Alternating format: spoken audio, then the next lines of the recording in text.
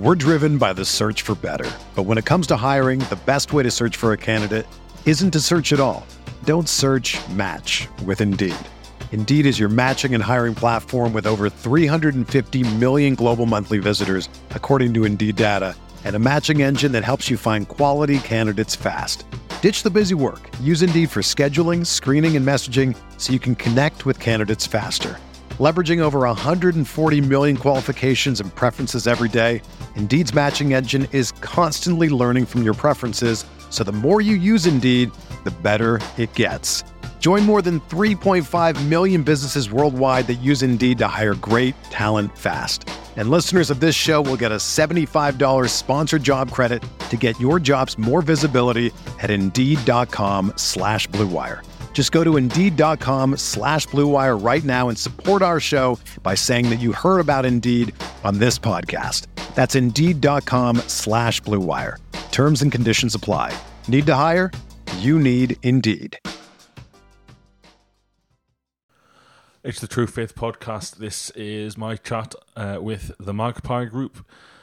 Wallace and David have very kindly come to my place to talk about the group, their plans, the boycott, Shirebrook, and all of that, and try and get some answers for people. I was particularly unhappy to see what happened at the weekend as a fan. I'm not part of the Magpie Group and wanted some answers myself, so I decided to collate from social media through questions from people who were unhappy with the Magpie Group's actions and put it to the lads and see what we got back. Hopefully the next hour or so will give you some of the answers that you were looking for. If not, I've done my best. You can always get in touch with these lads on the Magpie Group, hopefully, to get the answers that you're looking for. So thanks so much to everyone who engaged with this, and I'm desperate personally for the boycott to work, because I want rid of Mike Ashley just like you do listening, even if you agree with the boycott or not. And yeah, I'll leave it to Wallace and David to introduce themselves, and feel free to give us a tweet at TF Weekly Pod if you've got any questions on the podcast or anything you feel we could have done better. I'm Wallace Wilson, and I've been involved with the Magpie Group since it was first established in July this year. The aims of the group when we set up were quite clear. First of all, we wanted to persuade the club to back Rafa Benitez in the summer transfer window, because we felt that having finished 10th, it was an opportune moment to kick on. Recognising that might not happen, our secondary aim was to try to persuade the owner to change his method of running the club by investing more into the infrastructure through the training ground and the academy, as well as into the team. And also, thirdly, recognising that, again, that might not happen, given previous history with Mike Ashley, that we might end up having to campaign for a change of regime at the club, which is where we are now. And I'm David Cresswell. I'm not really affiliated or close to any fans groups or fanzines.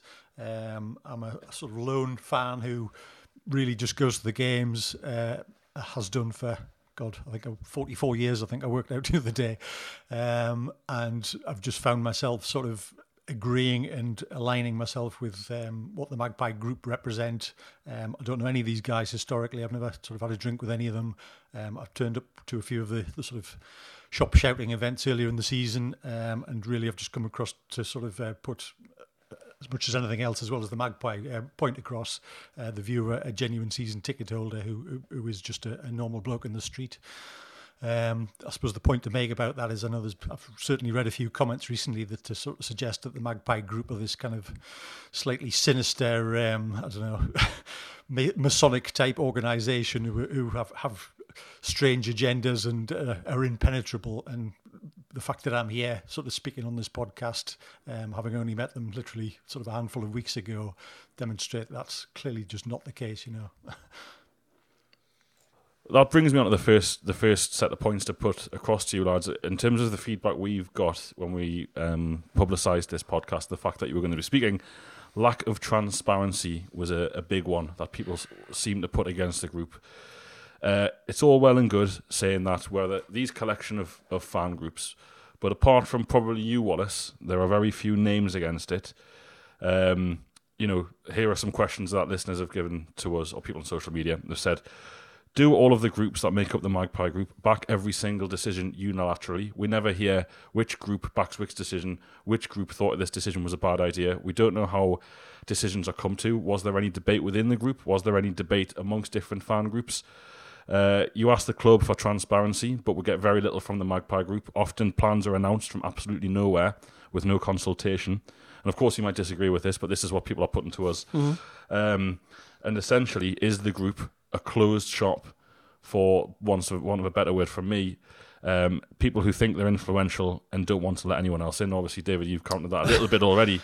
What I haven't mentioned, of course, was the occasion when I was bound and gagged and thrown into the back of a car and taken to the Masonic Lodge, where I had to do unspeakable things in front of the Grand Poobah before they would even entertain any sort of... No, it's absolute rubbish. I turned up, I think the day it all sort of kicked off, I'd sent an email into the Magpie Group, which, anybody can do themselves, saying that I had a couple of points to feed back and a couple of ideas, and literally within an hour somebody said, well, actually, they're meeting tonight. If you go along, just join in. And literally sort of a couple of hours later, or a few hours later, I was sitting down with Wallace and a few others and going through minutes of meetings and things like that.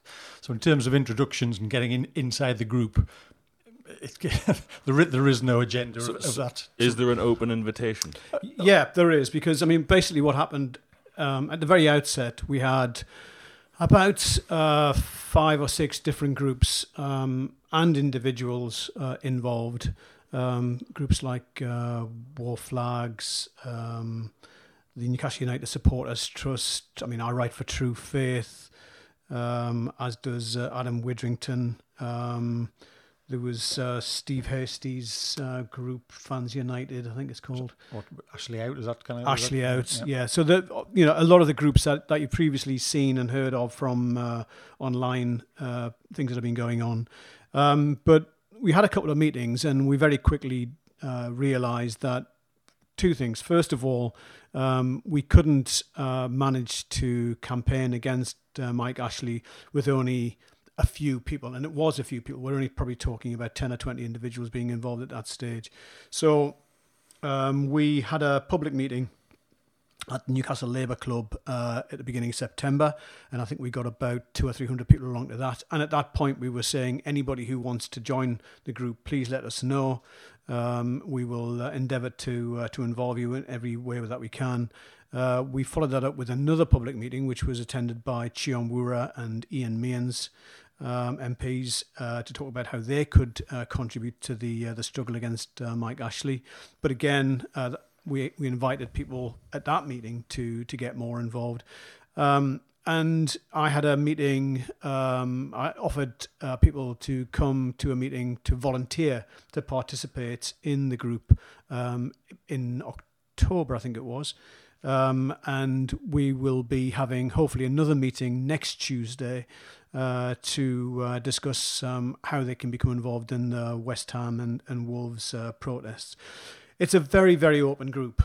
Although it's been a relatively small group of people that have been involved, that's not for the want of trying to expand the group. People who want to get involved can get involved. It's not really driven by the actual groups themselves anyway. The people who are interested and are showing support have historic, perhaps, associations with True Faith, for want of a better example, but that doesn't mean True Faith is an integral part of the Magpie Group. They're not mutually exclusive. People can be writers for any fanzine they want. I used to, way back in the Keegan era, write for the Mag, but I've got no affiliation with the Mag or any other sort of group these days. So it's just, if you see a name and associate it back to a fanzine, that doesn't necessarily mean that fanzine is turning up to every Magpie Group en masse and sort of verifying and validating every decision or every idea that comes through. We have meetings probably about once every 4 to 6 weeks where we review what's been going on and think about what we want to do next. And they're very democratic meetings. Everybody can have a say. And generally, we seem to arrive at a plan of action by way of consensus, rather than somebody saying, I'm not doing that, or I really want to do this, and if you want to agree with me, then I'm going to do it anyway myself. It doesn't seem to work that way. It seems to be very consensual. And as a result, I think that's one of the reasons why we've been fairly solid in terms of the way we've been putting forward our plans. There hasn't been anybody from the Magpie Group that I'm aware of has come out and said, I didn't agree with this, because basically what happens is we've had a really good talk about it and generally agreed that actually this is the way to do it. So things like the boycott and the 11th minute walk-in, the struggles at outside of various shops and things like that, all of those have come about as a result of long discussion where people identify the pros and cons and then eventually conclude that, this is what we're going to do. So back to the transparency issue then, I think one of the things that people have struggled to get their head around is the group releases a public statement earlier in the season that it isn't going to do anything in the ground to affect the players. It's going to continue to protest outside of the grounds with the very direct message, we don't want to affect the players. And then all of a sudden, on a Friday night, a statement's released saying we're going to boycott this game, we're going to walk in. And I think maybe some fans have struggled to understand how you've made that catastrophic leap, as they would put it, to something which they backed, which was stay outside the ground. And those people might have felt included in your action and supported it. And then all of a sudden you've switched that on its head. We're going to be in the ground. We're going to be doing this very shortly. And it's going to be pretty much the most direct form of protest you can take is a boycott. How do you think the group, or why did the group leap so much? Like, what happened? I think that's what a lot of supporters want to know. What happened? This was a direct result of the public meeting that we had in the two meetings that we had in September and October. And just to be clear, I was actually outside of, very definitely outside of the group, so party to that sort of conversation that was going on. So we had this meeting we had the first meeting in September at the Labour Club and asked people for ideas of how we should take the protest forward. A lot of suggestions were made. We took a record of all of those, and then we sort of synthesized them into, I think it was about 11 options, which we then put back to the second public meeting in October, where we asked people to, and there were about 300 or 400 people there, we asked people to vote in terms of what their preferred choice would be from 1 to 11. They've been quite broadly sort of advertised as well. They were in the Chronicle. They were in sort of various. They were well publicised. So what we found when we did that was there was a good deal of support for a boycott. There was a good deal of support for a late walk-in. There was a good deal of support for political intervention, which we're still following up, and also for activities around the country to protest against Ashley's businesses. So what we've tried to do is to take that on board. The initial views of the group back in July were we were going to focus very, very heavily on Sports Direct, and we were staying outside the stadium. But if you're trying to run an open democratic movement, then you have to take account of the views of the people who are attending those meetings.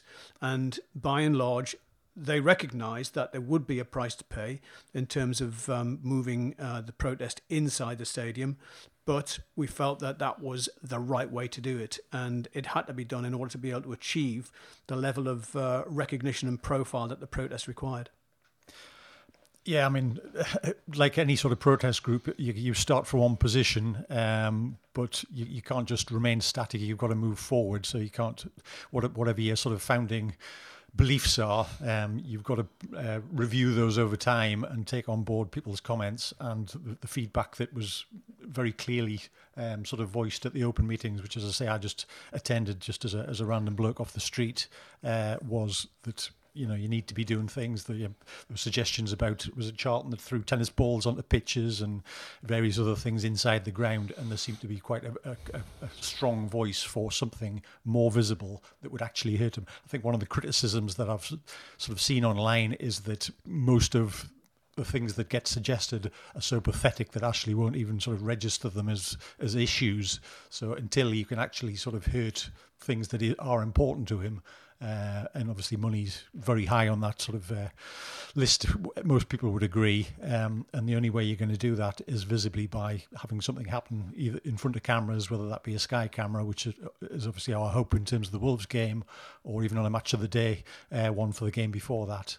Hopefully you might get a millisecond of sort of time of people actually walking in an 11th minute, which is obviously what we hope supporters will choose to join us with.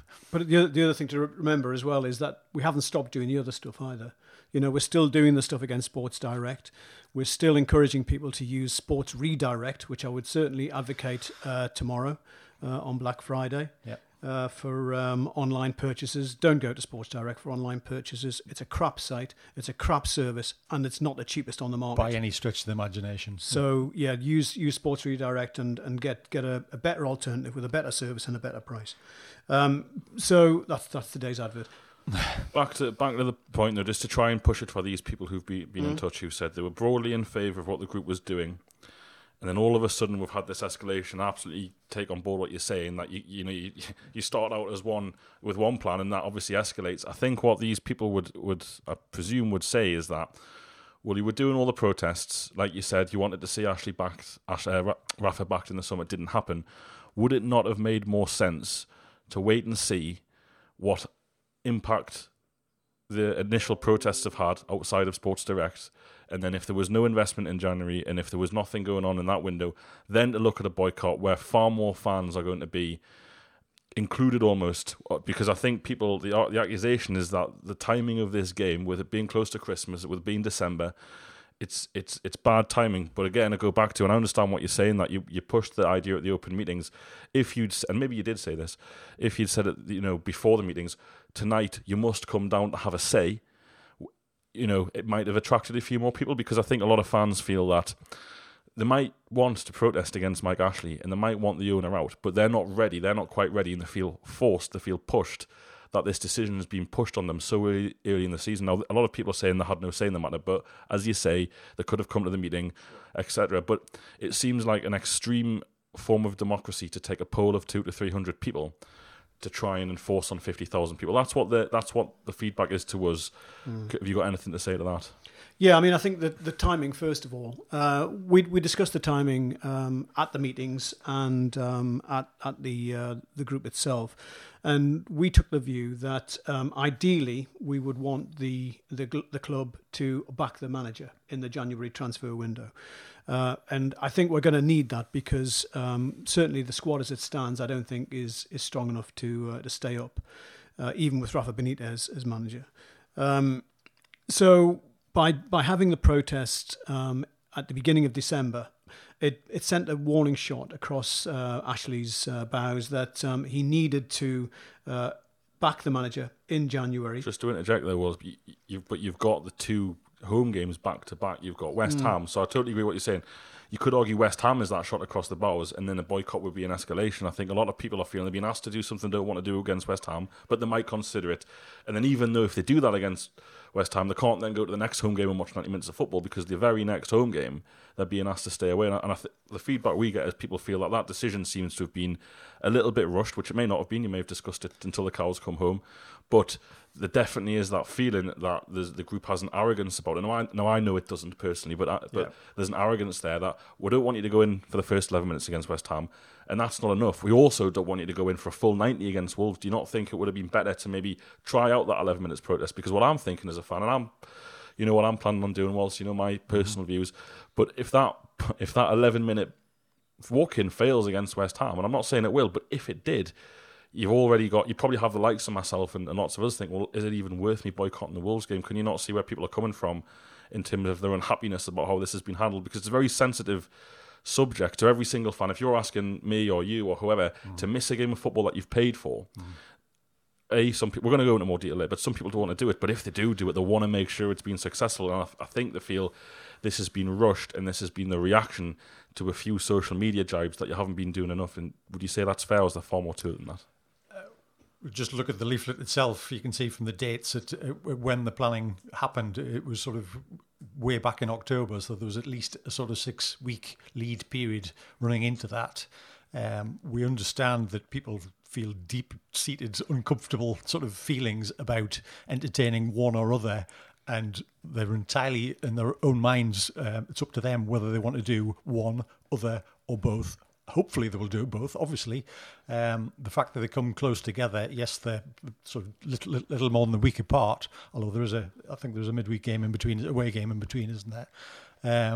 Actually helps to my mind anyway, and I'm talking as a fan here as much as anything else, to sort of demonstrate that there is an escalation going on. If you just do an activity and then wait another 6 months, to my mind, that's kind of not really hitting the spot. I think the intention was it would demonstrate the strength of feeling.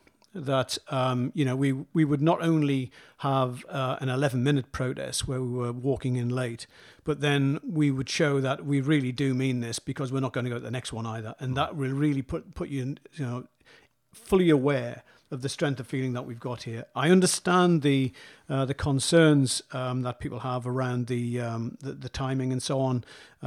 I would argue that in many ways it's very good timing. Where it's the final Sky game before Christmas, before the transfer window at St James's Park, anyway, and it felt like a good option to go with this. The 11-minute thing, West Ham, again, we felt that would be an option for people who maybe weren't prepared to protest but would be prepared to do that. We feel a full boycott is the ultimate way that we can get our message across to Ashley. And but we recognise that there might be some who are not ready to do that. Personally, I think we should do both. I think it sends a very strong message. It is probably the only time over the last few years that we've had this opportunity to do this.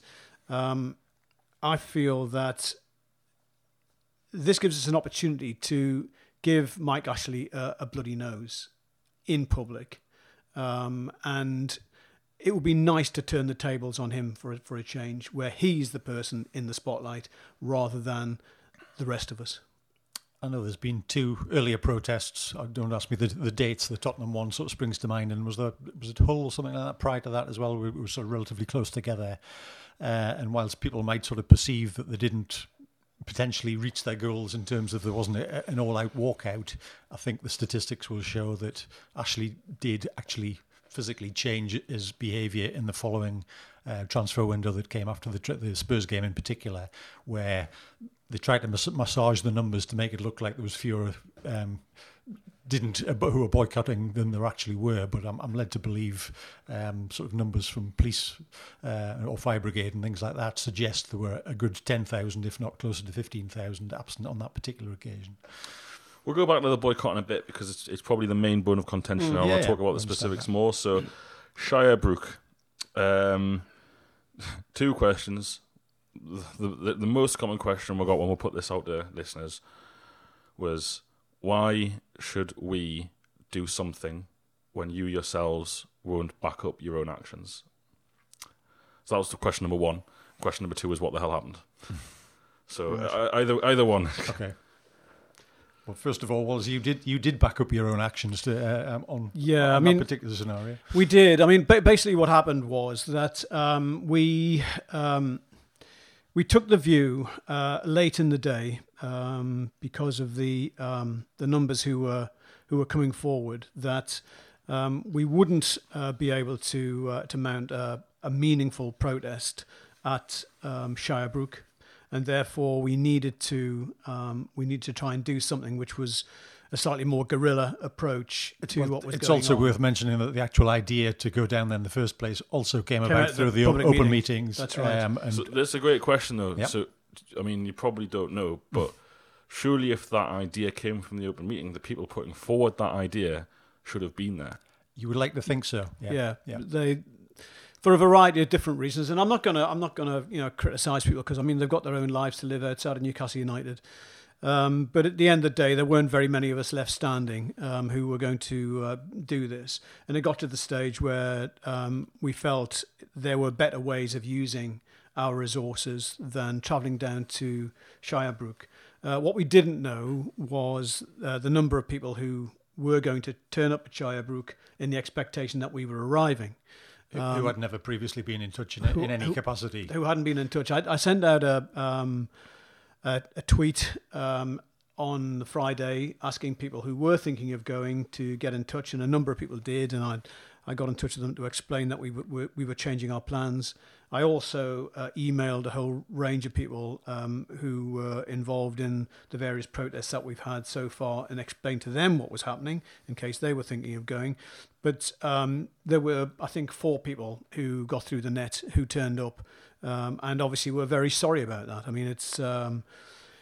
We'll change the way we do things like this in the future. If people are going to get involved in this type of thing, then I think we will have to ask them for contact details so that we know who they are, where they are, how to contact them if there is a late change of plan. And correct me if I'm wrong, but the people you've spoken to have been perfectly willing to accept your apology and sort of understand. Yeah. So that was my next question was, have you spoken to those people? Well, very much. Spoken and by email and text and things like that, yeah. Yeah, and as I say, personally apologise, and I apologise again. I mean, it was very unfortunate. It probably could have been avoided if we'd thought it through in terms of the way that we allowed people to get the information about it without actually telling us what they were planning to do. So then we had no way of following them up as individuals to warn them that something was going to happen. We won't make that mistake again. So back to the point. Is it something? Is the whole thing something you change if you had your time again? Would you not have proposed? And again, it is pretty drastic action to go to near Mansfield, I think, on a Saturday. Do you think that maybe that was a big learning curve for the group in terms of what advice to take? Because again, I'll put it to you, there must be, I'm guessing here, 10, 15, 20, 30 people within the Magpie group. I'm going to presume there are those people. So of that number of people you would expect, and I would expect at least half of them, if they're going to put to the public to do this, and I appreciate, Wallace, you were willing to go and you were going to go, so this isn't any individuals, but I think people listening are kind of trying to understand how the Magpie Group works and how the Magpie Group could suggest publicly with that very well put together document that's in front of me here in terms of all the different individual action, and then itself not even provide the numbers to go. Do you think it calls for a kind of a bit of introspection about how you're going to do things in future? And we're already starting that process. I mean, we met on Tuesday, I think it was, or Wednesday, to talk about the lessons that we could learn from this. But I think one of the things to bear in mind here is this is not a full-time employed sort of group of people. These are people who have family commitments, who are doing this in the time that they can find spare away from all the other stuff that they have to deal with in their lives. And sometimes, as John Lennon said, life's what happens when you're busy making plans. I mean, it just, you make your plans and sometimes something else happens, and suddenly when you thought you had 20 people going, and suddenly you've got half a dozen or something like that. So what you need to do is to make sure that when life does interfere in plans, we have a method of dealing with that. We didn't have a method this time. We will in future. I think the other point, I suppose, to add on to that is the fact that the protests and the actions so far aren't the Magpie Group as individuals' own ideas, which they just happen to be inviting the public along to join them at. It is a cohesion. We're just trying to bring together the public's thoughts to begin with. So we're just another member of the public in that respect. So, I mean, from my point of view, early on I knew that I had commitments that weekend. Otherwise, I would have sort of volunteered, particularly when I knew that the numbers weren't looking that great towards the end. I ended up working part of Saturday, so I knew from the very outset I couldn't make it. But as I say, when the public suggest they want to get on a bus and go down to Shirebrook, you try to make that happen. And that's really, at the end of the day, all the Magpie Group are trying to do, just facilitate people's protests, because they know everybody's sick of the situation. They're just a group of people who perhaps have a little bit more time, have a little bit more energy, and are perhaps a little bit more sick and prepared to put their head above the parapet, for want of a better term. What about the tweet that went out suggesting that it had been a strategical cancellation? People are very keen to know what's all that about, because you've just apologised, and the group apologised publicly. Yeah. quite rightly. So, it's hard for me. I can't really understand what's gone on here. So do you want to try and clarify that for people? What happened? Was it just an internal breakdown of communication? Was it a bit of attempt to save face or what? A bit of both, I think. We looked upon it as an opportunity to try to borrow from the Rangers playbook in terms of doing something which was unexpected and saying you were going to do something which would then force Sports Direct to react. So we deliberately didn't very widely publicise the fact that we weren't going to go down because we wanted Sports Direct to still spend money on security and stuff like that. But the other side of that was that as I say, there were people who were obviously disappointed and let down by the fact that we didn't go down because obviously they weren't caught up in the rest of the planning that was going on.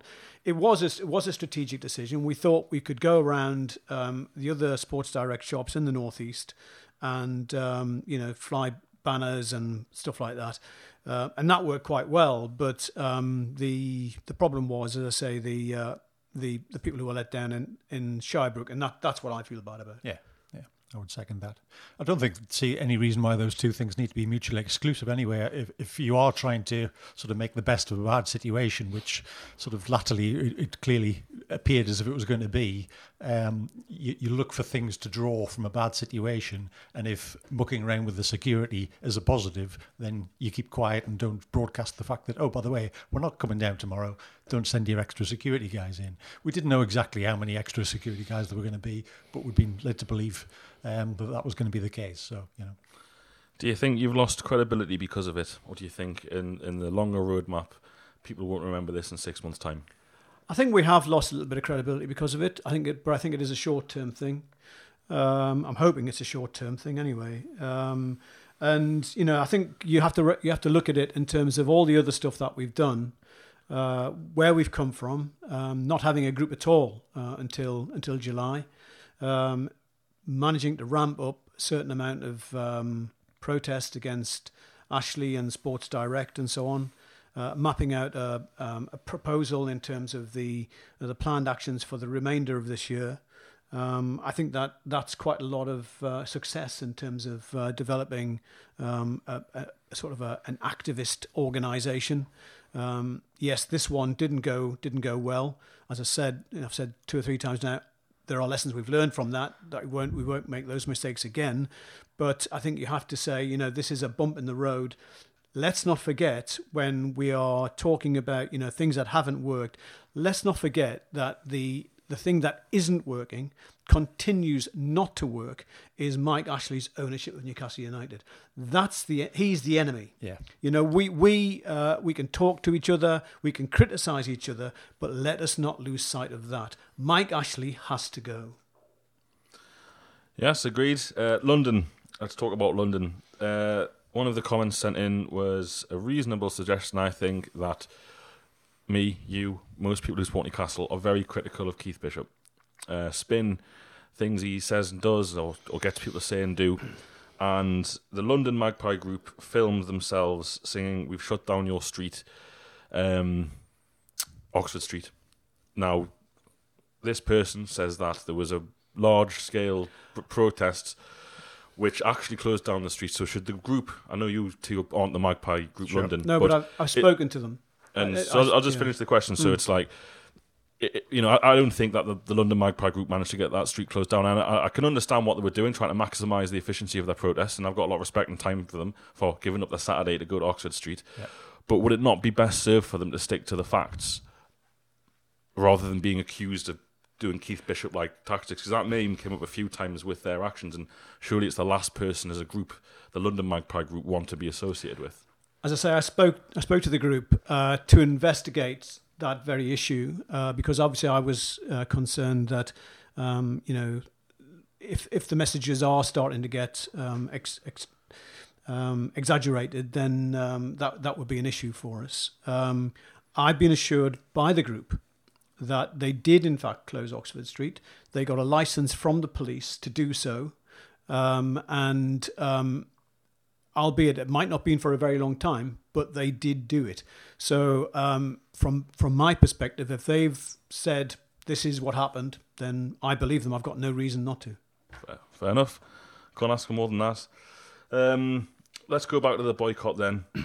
What is the aim of a boycott? What does the Magpie Group think will be a successful boycott? Because some people have been in touch saying that they haven't heard from the group, maybe on purpose, what the group is actually aiming for with this boycott. Whether it be numbers, whether it be end results, what's the aim? Some people feel like, well, I'm being asked to boycott, but I don't know why.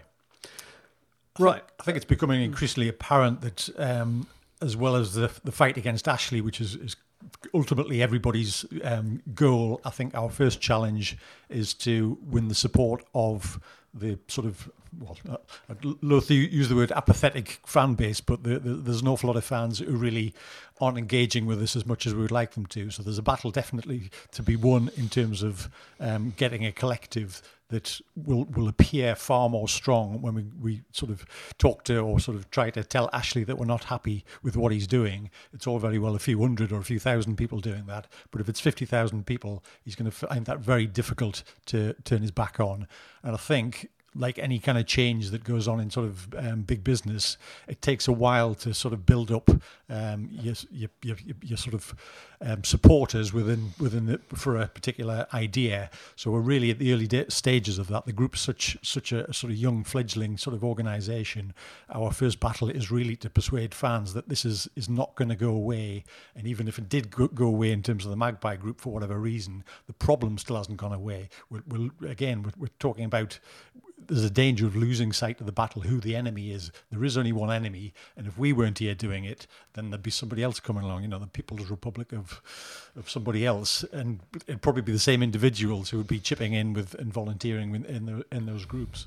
So you've got to start somewhere, and we have tried to ease in gently, both with the 11th minute boycott and the full-on boycott at Wolves. The obviously aim of that being Sky cameras are going to be there. If there are big gaps, and it doesn't really matter what the numbers are. If there was 100 or 1,000 people directly opposite the cameras in the East Stand, that wouldn't be a large number, but it would be quite significant because it would leave a big gaping hole.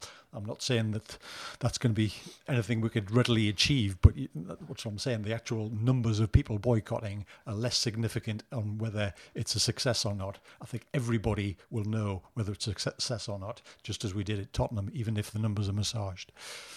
Yeah, I think we haven't set a numerical target because, frankly, we don't know what the number would be that would be a tipping point.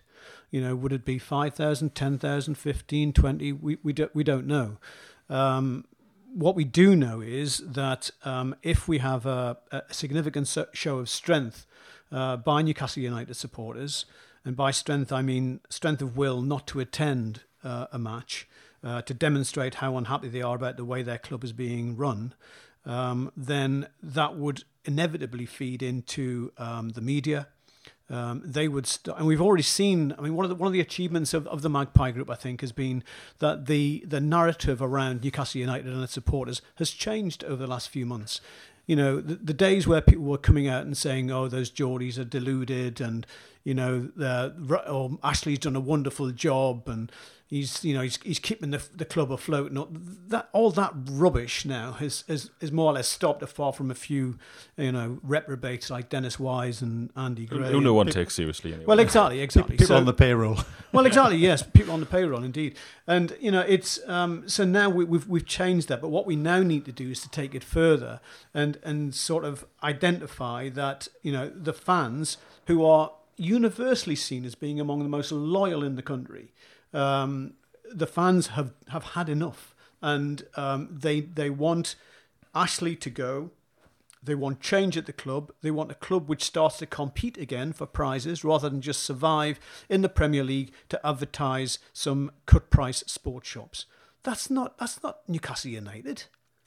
I think for too long we've sort of had idle threats, but I suppose of walking away from the club, which anybody who supported Newcastle for as long as I have would find exceptionally difficult. I appreciate that, and I've seen several of my sort of close friends and things like that throw in their season tickets over the last few years, and I know more often than not, those seats just get resold again. Either you get relegated, but then when you come back up again, the seats full and the capacities sort of bounce back up to 51,000.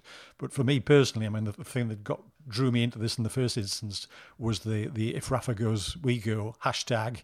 And to be honest, I thought if the club can't make a success of themselves, having finished 10th with one of the best managers, in world football at the moment, and certainly one of the best managers we've had since Sir Bobby and Kevin in my lifetime, they're the only three that I would say are real sort of contenders to actually achieve anything. If you can't make the club work, then it's quite clearly because the club don't want that to happen, or more specifically, one person within the club doesn't want that to happen. And for me personally, the club is on its knees. It really is sort of in need of sort of resuscitation. And if we get to the end of the season, which I think most people would agree, it's more than it's looking increasingly likely that Rafa will have turned his back on the club. What is going to be left? What's the next stage? Who's going to maintain us in the Premier League? And do we want to be staying in the Premier League, just scraping by with 30 points every year? And the games this year I found so disappointingly dull, primarily because you're just really thinking, are we going to scrape 3 points here? Where are we in the league now? Oh, we've got 9 points after 12. It's pathetic, that your will is being sapped out of you just because there's your players are going out onto the pitch practically with their bootlaces tied together. We're being held back so massively by the owner of the club because it's his toy and all he wants to do is extract cash out of it. He has no interest whatsoever in the football club. One thing he has been very successful at is managing people's expectations downwards. I think, we've got a situation now where people are apparently satisfied with staying in the Premier League. And, when you think that last year we finished 10th, okay, it was a fairly fortunate 10th, and the 10th, with a relatively low number of points, but nevertheless it was 10th. And this season, the club's aspiration is 13th. That says everything about Newcastle United under this regime. It does, yeah. I mean, I kind of look after matches. The last two games have been slightly different, obviously, because we came away with some points. But you kind of think to yourself, are we going to be last on match of the day tonight? You almost try to take some positive out of the fact of, we actually got some points today. We scored a goal today. Perhaps we won't be the final game shown on match of the day, which again is a bit of a sad indictment from, well, certainly going back to, you've got plenty of pictures here from the Keegan era and things like that. We've enjoyed such spectacular nights, and I just can't see when they're ever going to return under the current regime. It needs absolutely massive change to get us back anywhere near, aside from the fact that all the money that the top clubs now have swilling around and the leaps and bounds that they've taken. We're considering ourselves second fiddle, no disrespect to the likes of Bournemouth and Watford, but under Kevin Keegan, would we have sort of been fearful of getting a 1-0 victory against Bournemouth or Watford? Absolutely not. That speaks volumes in terms of where we've descended over the last 11 years in particular. There were a few people, and it's hard for me to quantify this, but I'm going to take them at face value, who believe there has been a culture of abuse towards people who have anti-boycott. Two questions they've got, or the main two questions people have got. Did you consult anybody before the boycott, before you had this idea of the world's boycott? Did you give anyone a ring who you knew wouldn't boycott and say, how do you feel about this? How is this going to make you feel? Number one, do you think that's a fair question for them to ask? And did you do that? Was it a consideration to give someone who you thought, this person's a staunch mag, I know they won't boycott, I'll get in touch with them and say, how will this make you feel? How would you want us to push this to you, considering we know that you are probably the last person that's going to boycott? Was any of that given any consideration? No,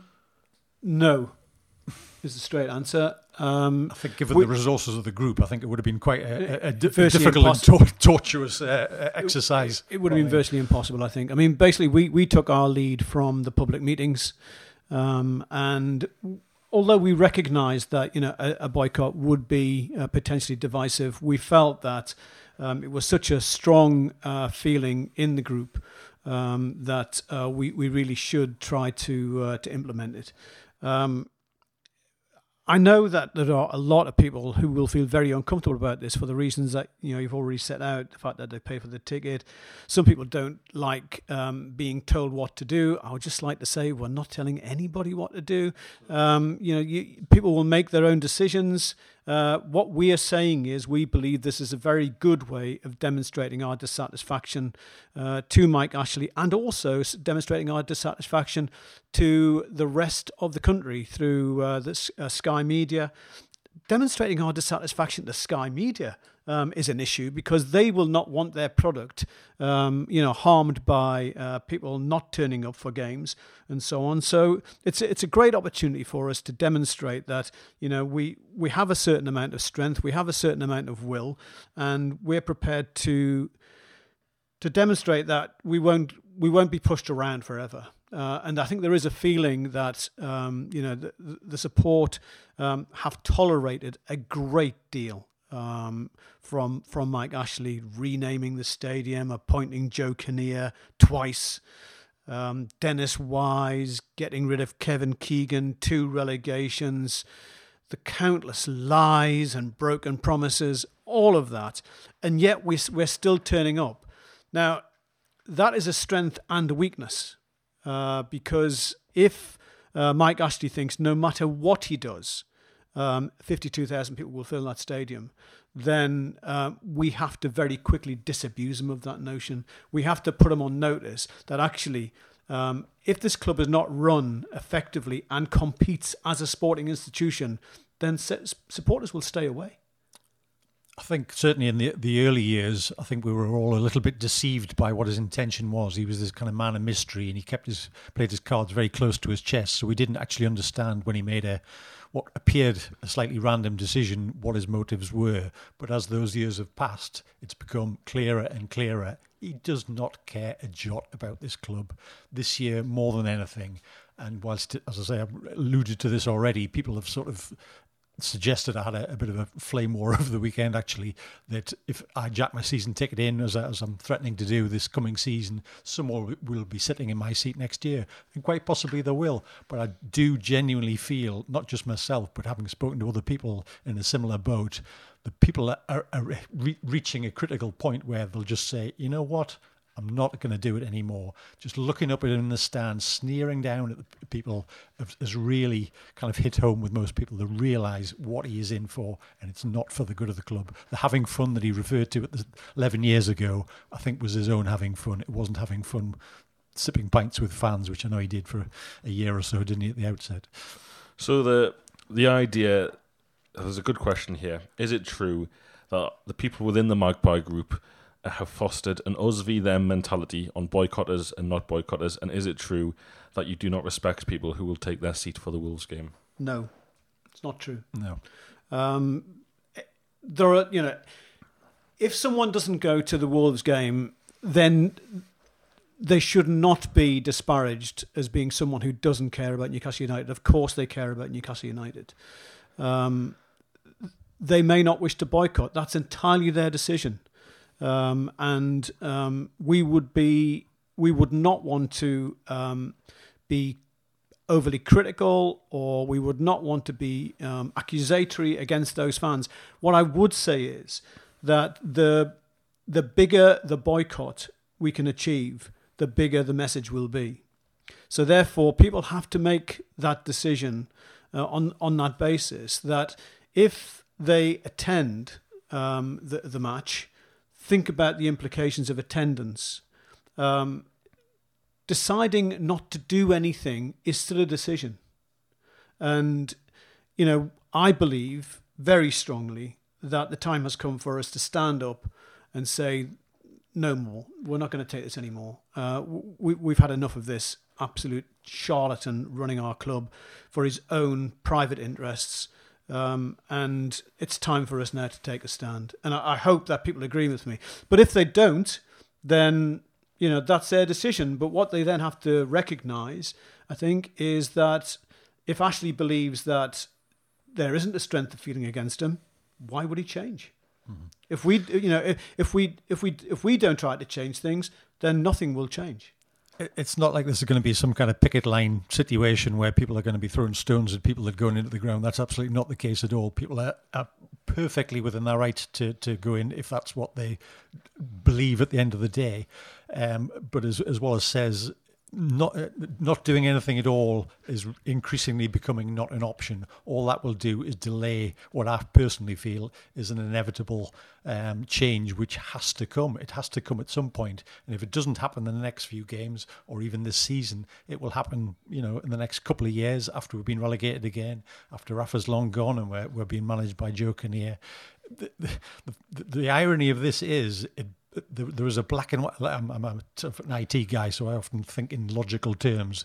There is a binary question at the heart of this: is do we want Ashley running our club? And I think I've personally never come across anybody who is an apologist. Everybody in the ground, certainly, and an awful lot of fans that don't go to games as well, wants Ashley out. So if the starting point is a binary yes or no, we want rid of him, and we've already got a sort of majority, a massive majority of people who want rid of him. And the question is, when does the process start? If it doesn't start on the 1st of December with an 11th minute walk in, when do you want to do an 11-minute walk in, and what are you pushing it out for? If we leave it too long, we are desperately running out of time, particularly in terms of Rafa's potential to stay, although I sort of, as I say, reiterate my personal opinion, and it's a pretty slim chance that he's going to turn around now, short of Ashley going between now and next May, which... unless somebody has a buyer in their back pocket that they're going to roll out and do all the due diligence, we're almost running out of time for a serious buyer to actually do any due diligence. But it's actually my opinion, he doesn't want to sell. It's just another one of his lies, another one of his PR sort of actions. I think David's right. I don't think he does want to sell, because I think Sports Direct is worth more to him than it is to virtually everybody else because of the way he uses it to promote the rest of his businesses. Yeah.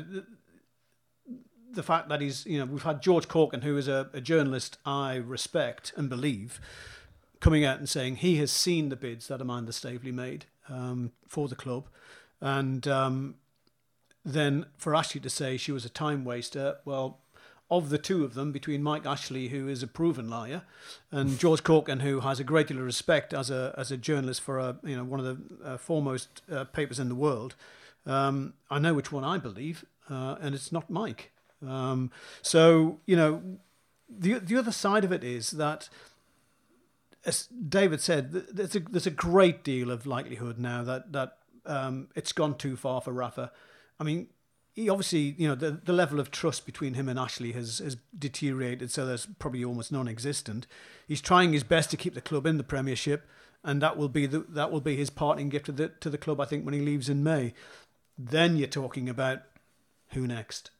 And we've seen his previous record in terms of appointments. I think we've done nearly an hour, and I'm very grateful to the replies. You haven't ducked any questions here. You've given some honest answers. Hopefully you people listening have got the answers you were looking for. Obviously, you know how you can tweet the group, email the group, all those kind of things. One person did tweet and say, why is your website not working? So That's a fair point. It was an unlucky sort of coincidence, really. I'm led to believe there was some maintenance going on last Sunday.